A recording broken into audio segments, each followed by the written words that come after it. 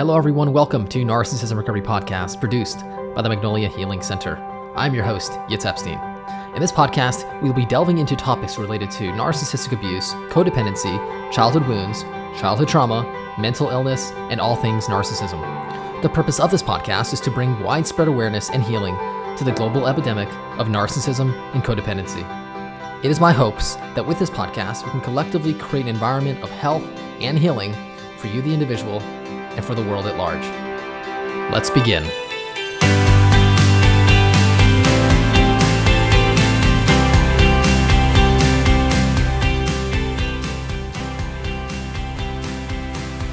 Hi everyone, welcome to today's episode. Today we're going to be discussing developing a self. So in today's episode, we're going to be talking about what goes into developing a sense of self. We're going to be talking about what happens when we do not have a developed sense of self, some of the consequences of having an underdeveloped or a wounded sense of self. And finally, we're going to talk about how to develop a sense of self, how to heal a self that has been fragmented and wounded. So to begin, each person experiences themselves originally in childhood, starting with their family of origin. Each person learns about who they are as they encounter different important relationships. So as we have relationships with people, we start to understand who we are as a person, as a self. And these relationships early on are going to form the foundation of our sense of self. Now, most specifically, our relationships with our primary caregivers, our parents, and essentially the parent is tasked with offering a sort of scaffolding of sorts for the child, who will then use the parent's sense of self, the mirroring, the attunement, to then build themselves a sense of self, a sense of who they are in the world based on how they experience themselves in relation to the parent. Now, when there is healthy attunement, parental availability, the child's going to get the feedback that they need to know that they are seen, that they exist, that they are real, that they deserve to take up space, to get their needs met, and ultimately to be loved.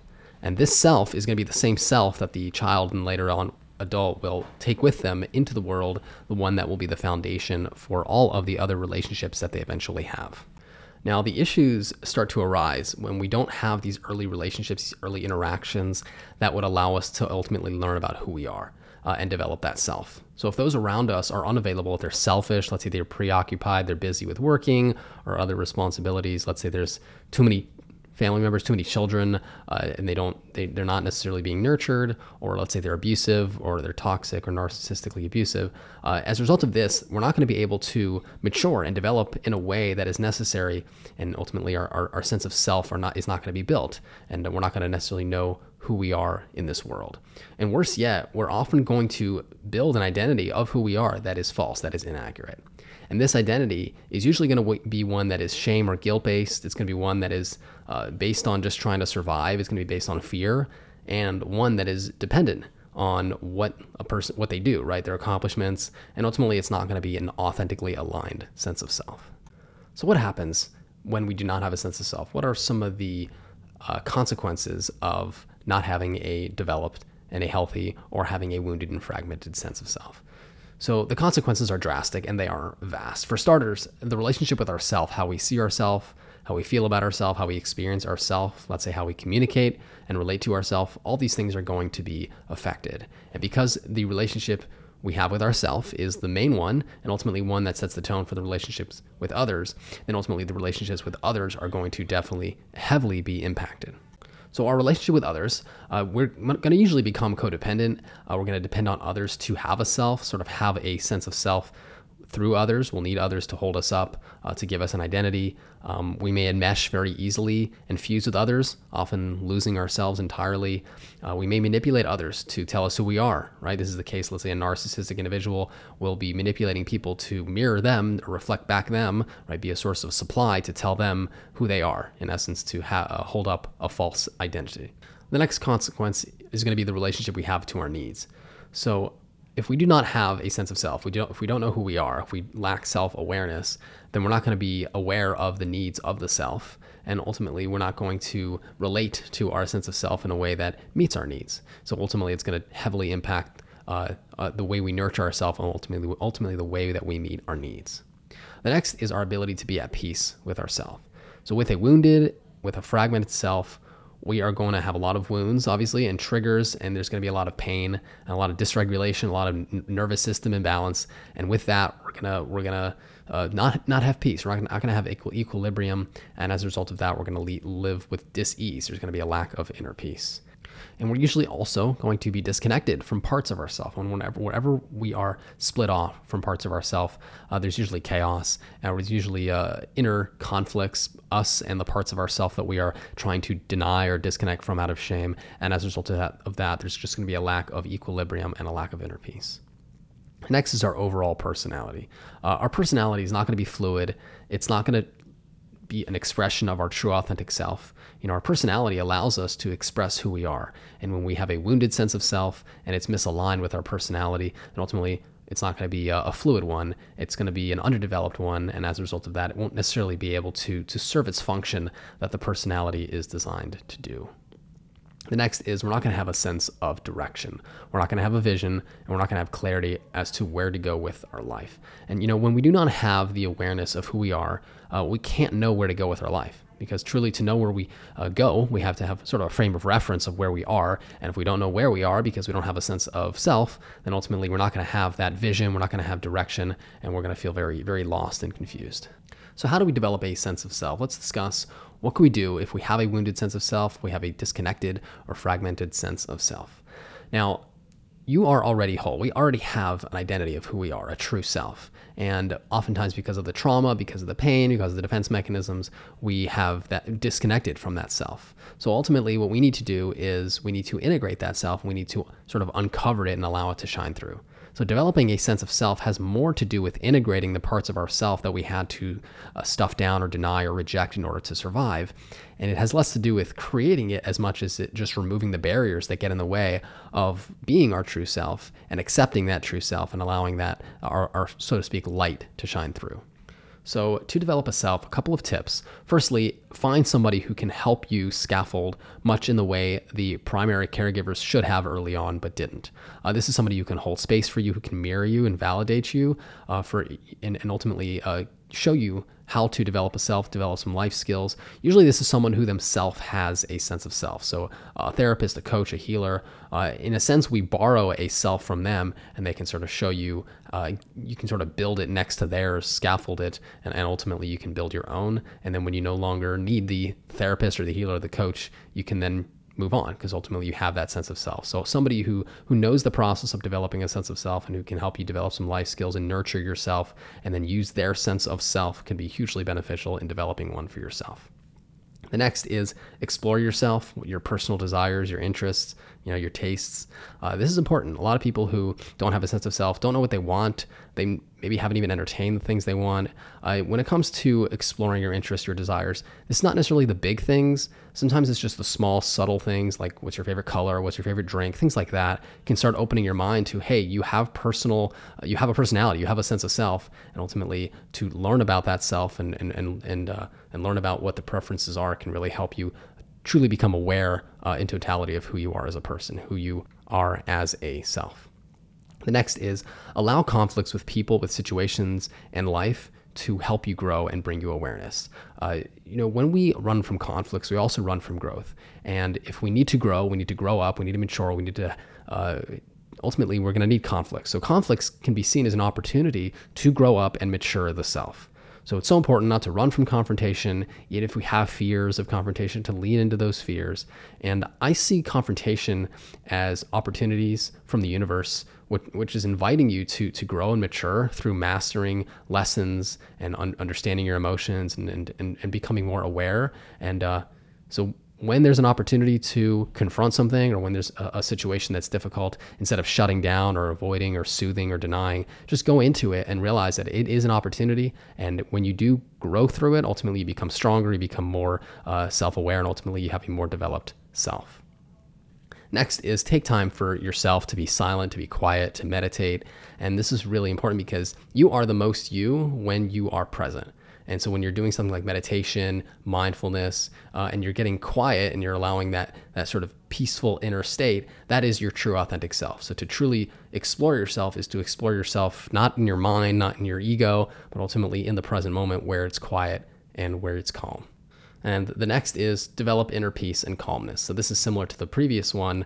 It's, like I said, the most authentic version of yourself. The true self exists in the present moment. So the more present you become, the more calm you become, the more you develop inner peace, the more you can nurture that calmness, the more you'll be able to practice being your authentic self, practice showing up to life with your authenticity, and the more you can hear the inner guidance system that happens when things are quiet, when things are calm, and ultimately the more you could align with your higher self. So the more calm you become, the more equilibrium, the more peace, the more balance you have inwardly, the more you can be your authentic self, and ultimately the more you nurture that, the more you practice that, the more that becomes your primary identity, and then you can show up to life as your authentic self. The next is shedding layers or identities, false ideas of who you are. It's so important to learn about who you are and who you are not.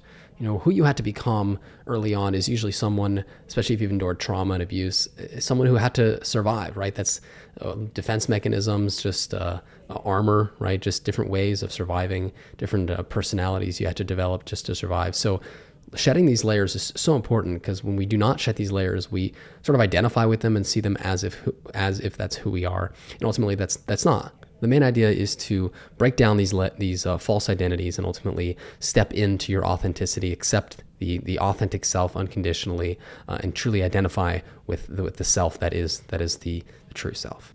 So to finish off, I want to make a couple of quick points. So firstly, one of the great dichotomies of life is living with a sense of self, which is having a sense of separateness, right? Who you are as an individual, but also ultimately who you are in relation to others, or sharing yourself with others, or living selflessly. And there's always a balance that needs to be maintained in order to truly have a happy and balanced life.